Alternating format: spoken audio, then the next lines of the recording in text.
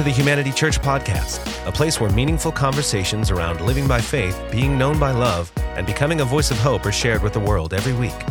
We hope that you enjoy this podcast and will join us live on Sundays at 10 a.m. Pacific Standard Time, online or at the historic Fox Theater in beautiful downtown Pomona. We also host humanity groups that meet all throughout the city and online to continue the conversation and support you in your ongoing spiritual journey. Find one near you by visiting humanitychurch.com. If you would like to financially support this podcast or the ongoing work at Humanity Church, you can text any donation amount to 84321 or give directly from your phone. Now, here's this week's podcast. Dear 2022, I'm around people now, so why do I still feel alone? I hear it all the time. It's so common for me to hear people say, I'm surrounded by people, but I feel like I'm totally alone. Or people in my life I'm surrounded with who are saying, I have friends, I have family, I'm living my life, I'm, a decently successful person, and I just feel like nobody actually really knows me. Anyone identify with that? There is something that's occurring in our population right now because sociologists are recognizing that there is this loneliness pandemic that is sweeping across our world, not just America. This is a worldwide conversation of people of all ages and all cultures and all backgrounds who are experiencing this feeling of utter loneliness. And if we were to think about loneliness like a weather report, back in the day, you might have related to it a little bit like, yeah, there's a flood over there, it's affecting some of those people. For the most part, everyone's on high ground, they're doing okay, but those that got hit, they'll make it through, other than those very few and far between stories that you hear about people getting it really bad. But then 2020 happened, and 2021 happened, tsunami of loneliness. And since that point, in 2022, now that it's come and is rapidly going, some of us have not quite recovered. And some of us are still trudging through like a foot of water as we're going about our day of this loneliness that we can't seem to shake the residue off. And the few and far between stories are now the ones who are on high ground, unscathed. And the rest of us are just wading our way through the waters. And loneliness in itself is not actually something to be feared. It's not a bad thing. Loneliness is not a bad thing. It can be an indicator of love lost, just comes with the grief of loving someone well. Loneliness can make you grateful for the next connection that you end up having with someone. And loneliness is also a really great insight into how we are wired, how we're designed, because it informs us that we were made for relationship. It informs us that we have a creator that designed us to naturally long for human connection, because loneliness literally would not exist if we were not hardwired for relationships. So it's actually a great indicator, and it's not problematic in itself. It's when loneliness starts taking that slow and then all of a sudden rapid descent into ways of thinking that I'm gonna call lies or half-truths that flash up. They're on repeat in our minds sometimes, that they're the water we swim in, and we don't even know that we're in it. Thoughts like, I'm all alone, no one really cares about me, I don't have anything worth sharing with people, or people don't want to hear from me. There's a lot more of this than I would like to sit with. If I weren't around, nobody would care, or they'd be better off if I wasn't here. This is a really popular one. I could never fully share the truth of who I am because people would never accept me. I'm an introvert, so I could never reach out in those riskier ways. And then my favorite, so many people, this is in the church culture, so many people have it worse than me. I just need to be grateful and tell everyone I am. What's the F word, the 4-letter F word we always use? Fine. Some of you use the other one and it's way more honest. I'm fine. In chapter 41 in Isaiah, the book of Isaiah, Isaiah 41, verse 10, this is God's attempt for the umpteenth time to tell his children, to remind them, to implore them to believe him yet again, that he has not abandoned them and he's not about to abandon them. And his words are, fear not, for I am with you. Be not dismayed, for I am your God. I will strengthen you. I will help you. I will uphold you with my righteous hand. This is after they did a lot of knuckleheaded stuff, and God is still reminding them that he is present, he is there, he is with you. Jesus, his final minutes as a 100% human and 100% God here on earth, his final minutes, his final words before he chose to leave us his physical presence were these very critical words about, yes, go. Yes, spread my love. Yes, spread my kingdom. Go out to the nations, teach them my ways, baptize them, and guess what? I am with you always, even to the end of the age.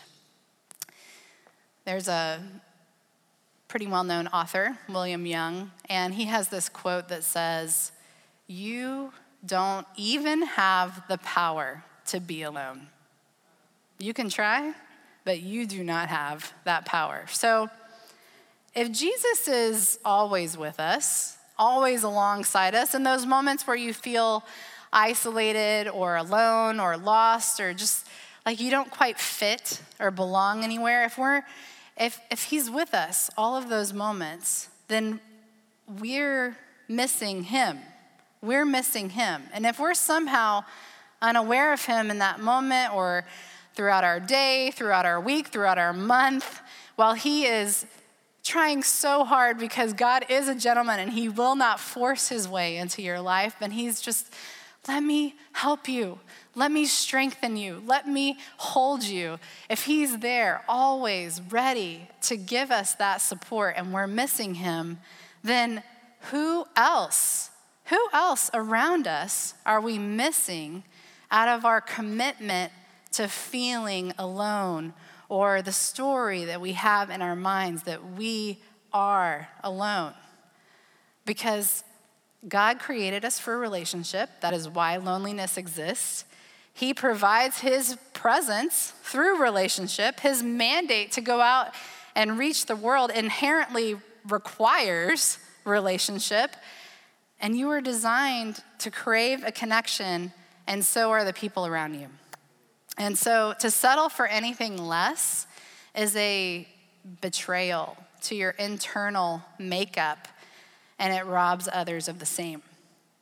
Because the more alone I feel, the less I want to share, the more I want to self-preserve. So the more I have to reinforce that story in my mind that I can't fully be known, I can't fully share myself. People don't want to be in this with me. No one can be trusted. And it's this vicious cycle that leads to this very predictable path of isolation. So being known and knowing others is the antidote to being alone. And that stinks, because in those moments, the very last thing you want to do is reach out to someone. And it's the only way through it. And people have hurt you. I know. And you know what else I know? You have hurt a lot of people, because we are human.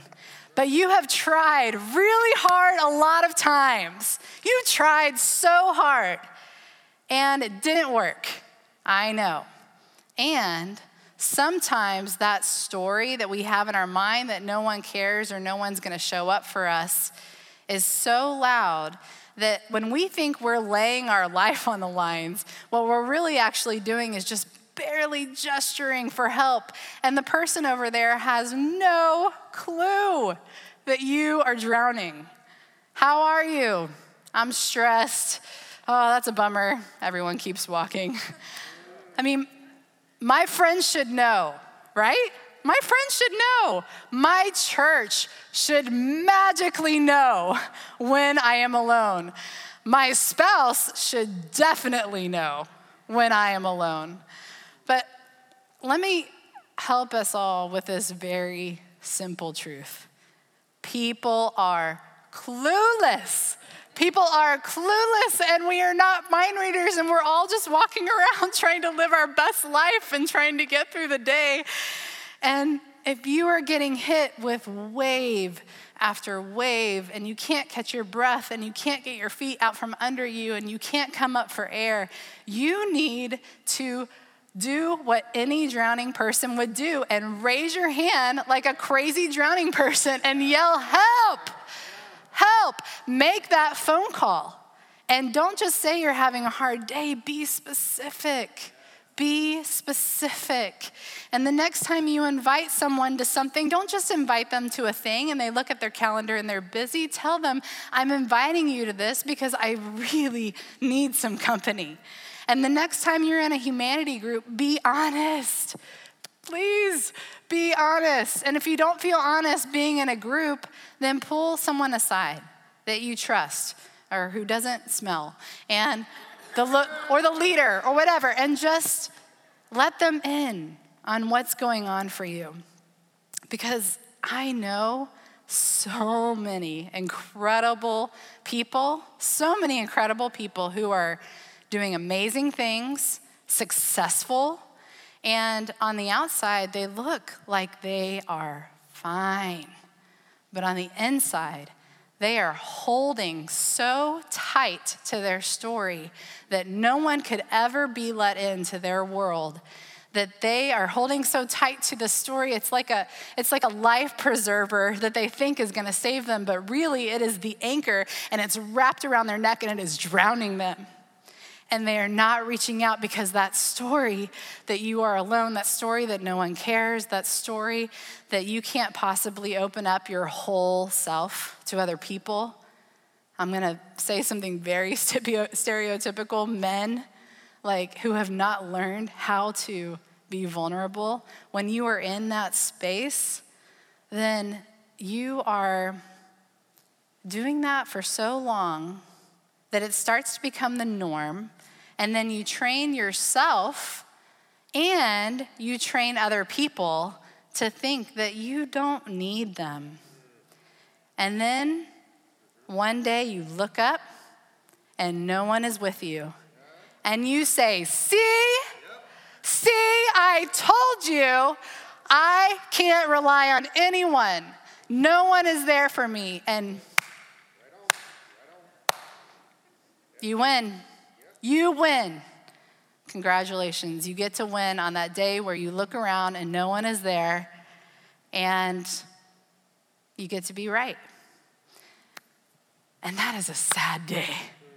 That is a sad day.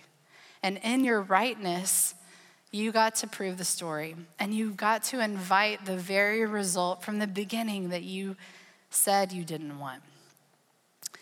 People need you as much as you need them. And we are missing God's provision in each other. We are missing it. But if you would consider a new story with me today, are you up for a new story? You up for trying a new one on? Yep. It's nothing too crazy radical. I didn't want to swing us too far the other direction. Just maybe you're not as alone as you might feel. Just maybe God really is present with you at all times, trying to strengthen you, trying to hold you, trying to help you. And just maybe the people who are longing to connect with you are actually there and you've just missed their attempts because they didn't look like what you thought that they should. And maybe Jesus is inviting you to throw your hand up and to accept his help. And usually, often, that help comes in the form of other people. That's usually his MO.